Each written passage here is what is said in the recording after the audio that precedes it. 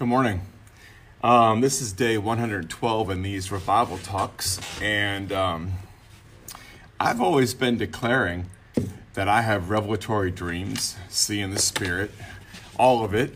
Everything that's in the book is ours, and so, but I think it's different this year when we begin to declare those things with our mouth, because there's a fulfillment on it for this year, and not just this year, but in this era, there's a fulfillment of promises and of destiny and of, return on loss and fulfillment in general, just fulfillment in terms of, let me see if my light will come back on, right?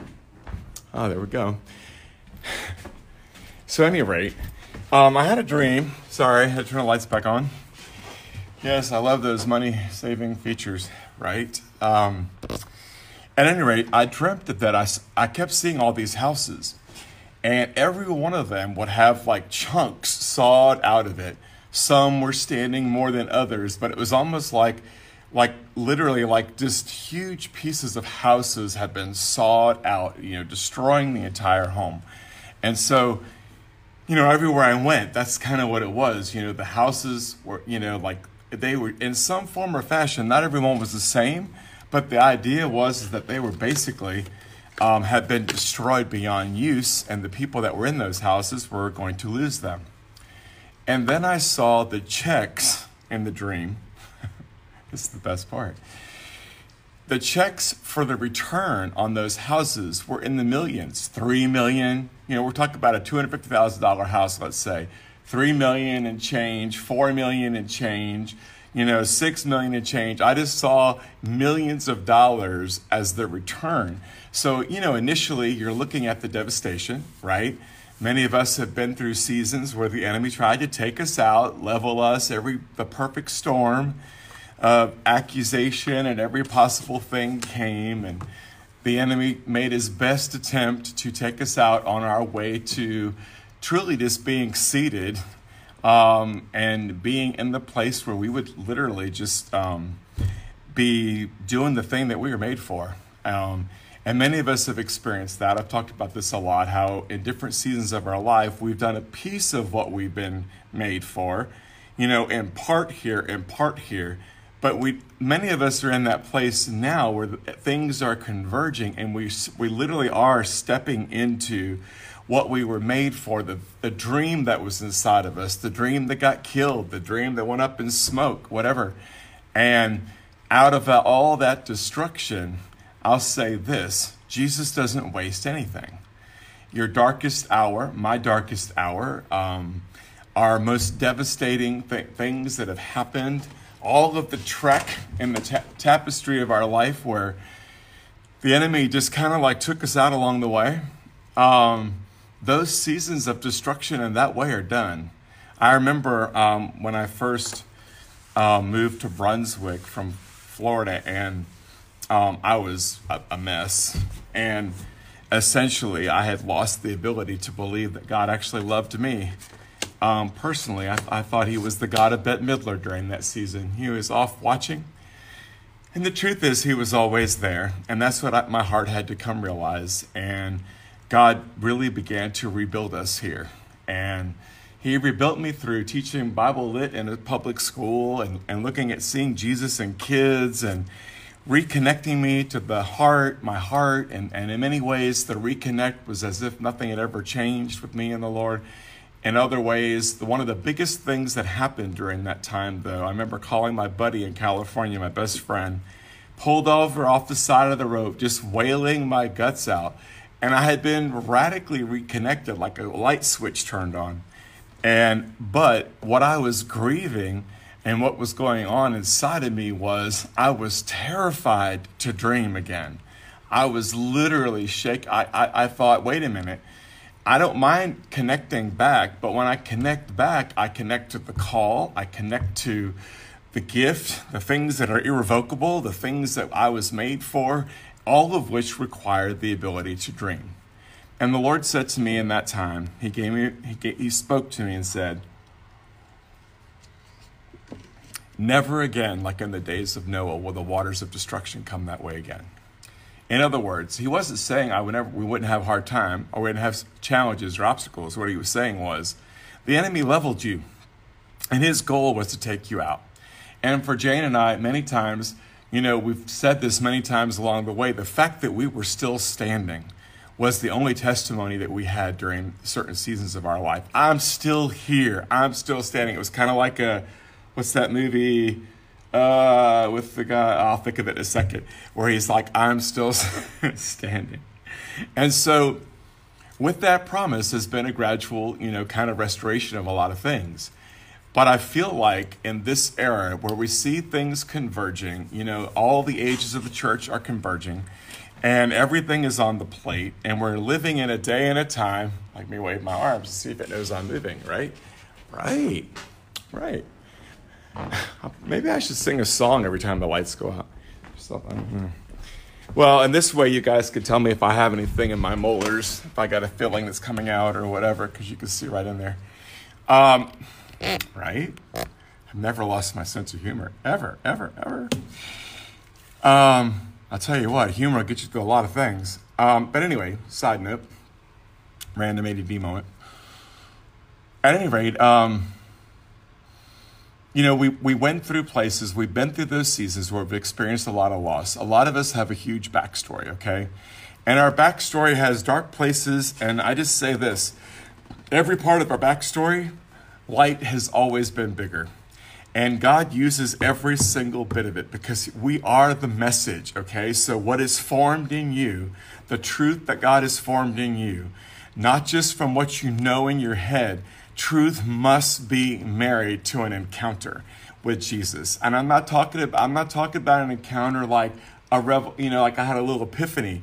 I'm talking about fire, presence of God, literally just being a habitation of Holy Spirit.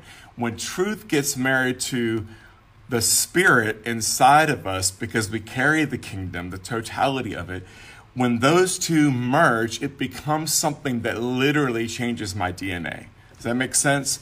And so when you just have this heady religion, like most of the kids I've taught Bible Lit for last 10 years, where we have a rule book that just tells us how to behave and, et cetera, then basically we're still living apart from God, trying to manage our own life. And we're not called to that. We're called to, you don't have to fight. You don't have to tooth and nail it. You don't have to claw your way. He's not dysfunctional. He's good. He's always good. He's not, when you fall or you step in the mud, you don't have to hang out in your shame for 3 days under a veil. You know what I mean? Like, that's really stupid. You can spend as much time in that place as you want. Am I saying you could fall in the mud right 2 minutes before I come on here? Could I have fallen in the mud and got on here and worshiped Jesus and not been a hypocrite? Yes, absolutely. Because for most of us, when we fall, we've been trained by religion that we have to be punished first. And most of us, because of our self-contempt and shame, even from the church, are readily able to do that. We're kind of like, I'm going to mention a movie, don't go wild on me, but I just remember a scene from Harry Potter. Remember, I had 10 years where I watched everything, where the movie theater was my my church. I'm laughing at this where Dopey says he made some mistakes, so he ironed his hands. I mean, we've done enough ironing on our hands, right? We're pretty good when we have shame, which is that core thing that tells us, that makes us believe that we're defective, which is the product essentially of the things that have happened to us and the things that we have done. They all communicate a message that gets internalized on the hard drive of our heart. When abandonment, rejection, people walk out, the communication to the heart is, what's wrong with me that these people don't love me, right? When the people who are closest to you, who you thought you were friends, are gone, you know what I mean? So it's like, how does that happen? And so, I know how it happens, but my point is that we've all of those things kind of create this bedrock of shame in the heart, and it's the enemy's playground, because the enemy always wants to create the illusion of you being a separate person from God. You are separated from him. If my belief is that I'm separated, then I have to claw and make my way back in so that he'll, his face will shine on me again. But if my belief is John 17, that I'm in union with him, we are one, and that the totality of the kingdom is inside of me, then I'm never separated, even when I fall. I'm not separated. I'm not trying to find my way back in. I'm already in. And so that's the change in the mindset. So anyway, say that to say, because we've had these seasons of great devastation and loss, and we're in this era of God really truly restoring all things, where things are a now moment. You know, I said yesterday about how I used to look at prophetic forecasts and go, oh, yeah, blah, blah, blah, another year of great. Because I was contending from disappointment. And I'm not contending from disappointment. I'm contending from a place of victory and finished work of Jesus Christ, knowing that it's all there. And all we're doing as 11th hour workers is we're walking into the very thing that he has made us for, and we get to reap the benefit of everybody that's gone before us. We are coming in. We're not the first ones to sow into this soil. Tell me if my teeth look okay. Kidding? Lights. That's the beauty of living in this age. We get the benefit of coming into something that we didn't necessarily sow. Like there's been a lot of saints through the years have created this huge, and their ceiling is this huge high ceiling.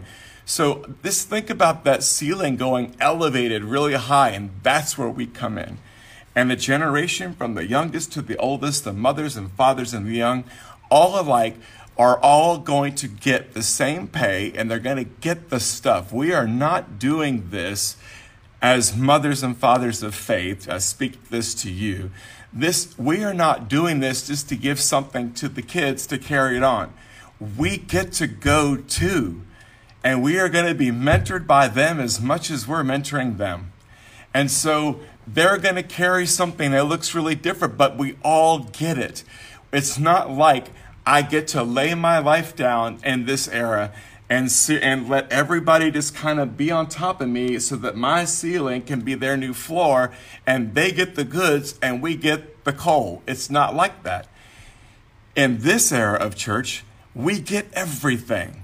We get it all. We get the same. We get more. We get it all. Everybody in the generation gets it all. This is not a season where we're left out or we're making this huge sacrifice to push somebody else in. This is a season of whosoever will and the least of these. And if you're one of the people that got burned back here, you're a whosoever will, and you are least of these. This is the season where the people in the back get to come to the front. This is an elevated season, redeemed time, accelerated, okay? So back to the dream. So I feel like what the Lord was showing me,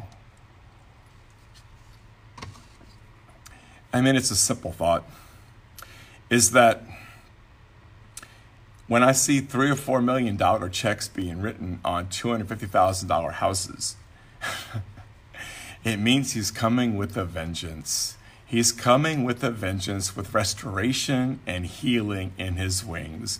And he is restoring the things that were lost. How does God redeem time and restore what was lost? It's not tit for tat with Jesus.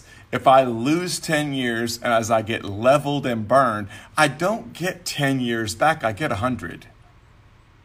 I get eternity. I get it all. So what Jesus does is he takes this, when he says the latter glory of the house in Isaiah, it will be greater than the former. You and me are the house. The latter glory is us, in us. It has to do with what we're going to walk in, what we're going to release. And for many of us, you're walking into a season of your life where you've been put on the shelf, thrown out, sidelined, etc. You're not alone in that story. There's a lot of people in terms of when the enemy did the perfect storm thing, they all ended up in the same boat. And so those of us who are coming out of hiding, anybody in that spot is one encounter away from going from obscurity to the stage, just like that. Okay? And people are going to get elevated like the demoniac, like who gets restored. healed, delivered, and then becomes the evangelist before he goes to school. I think that might be a good idea sometimes, unless it's one of those nice supernatural schools like Bethel. But, little plug, because the minute we go into any formal training in most of Christendom, we come out as one of the best Pharisees that ever existed. And they teach us out of faith and into religion and indoctrinate us into religion. Like, please no, Lord, let's have the raw, the rough, the least of these, the ones that nobody wants and nobody thinks are it. I think that's why it goes for them. That we have zero credentials. I don't care how much education I've got. I still have zero credentials. It is still all about radical, crazy favor. The favor of God is on me and he's on you. And favor puts us before people that we could never be before. It puts us in places and opens opportunities that could have never been opened prior to. That's what this era of church looks like. Favor on steroids, walking in as manifest sons and daughters of God who have had Egypt pulled out of us. We are now sons, we're not orphans, and we're walking in and we're taking the land. Every place our foot treads, it's ours. That's what this is about. And so this is a season of fulfillment. And that's how God redeems time. He redeems time and loss through fulfillment. And when he does it exponentially. So when that dream about these multi-million-dollar checks I just release that now over us, all of us. We say to the enemy, your time is done. We bind up every attempt you've ever made to destroy, steal, kill, and take from us. We draw the line in the sand today and we say that day's over. And this is the year of the mouth. Everything that comes out of your mouth is going to be red hot this year. And God is going to use your mouth to literally declare and decree what heaven is doing and to see it manifest. This is the year of manifestation on the decree. Okay, what comes out of your mouth is actually going to begin to manifest. It's nothing we've ever seen before in church, right? Because so many of us have these long backstories of years of declaration, right? Years of things coming out of our mouth. It's done. This is the season and the era of fulfillment where all things come together, where everything is available, where return on loss is multifold. So we just release that, Jesus. We release the multifold blessing, the 100+ return on that which was lost, and we receive your heavenly math, which is exponentially beyond all that we could think or ever imagine. And we tell the enemy to let go. We don't permit. Whatever we don't permit here is not permitted there. How do we do that unless we're in union with God, right? Why would he give us an equation that says whatever you bind here is bound in heaven? It's like reverse order in my brain. But if I'm in union with Jesus, I'm already in heaven and on earth at the same time. It makes total sense. So we bind up the enemy's attempts to steal anymore. And we just release Jesus according to Psalm 91. The angels are there to protect, to serve, to minister. And Hebrews says they are ministering spirits. So we just release, we ask heaven to release right now the angels that bring the return on time, on money, on relationship, on everything that was lost. We call it in now, and we call it into the now as a fulfillment of what you're doing. You're the one who has spoken through your prophets and said, this is a season of the mouth and of declaration. This is a season where we get to see fulfillment. So based on what we know in your word and based on what you're prophetically speaking, we say it's now. And so if this helps, I ask you to share it. I want to see your comments, but I really want to see the testimonies. So take today and declare some simple things and decree them. And watch what happens. And then let me know. Let us all know. Because there's going to be testimony after testimony about, I've been using my mouth for years, declaring And it's brought me slim results. And now, all of a sudden, bam, it's all there. Blessings, guys. Love y'all.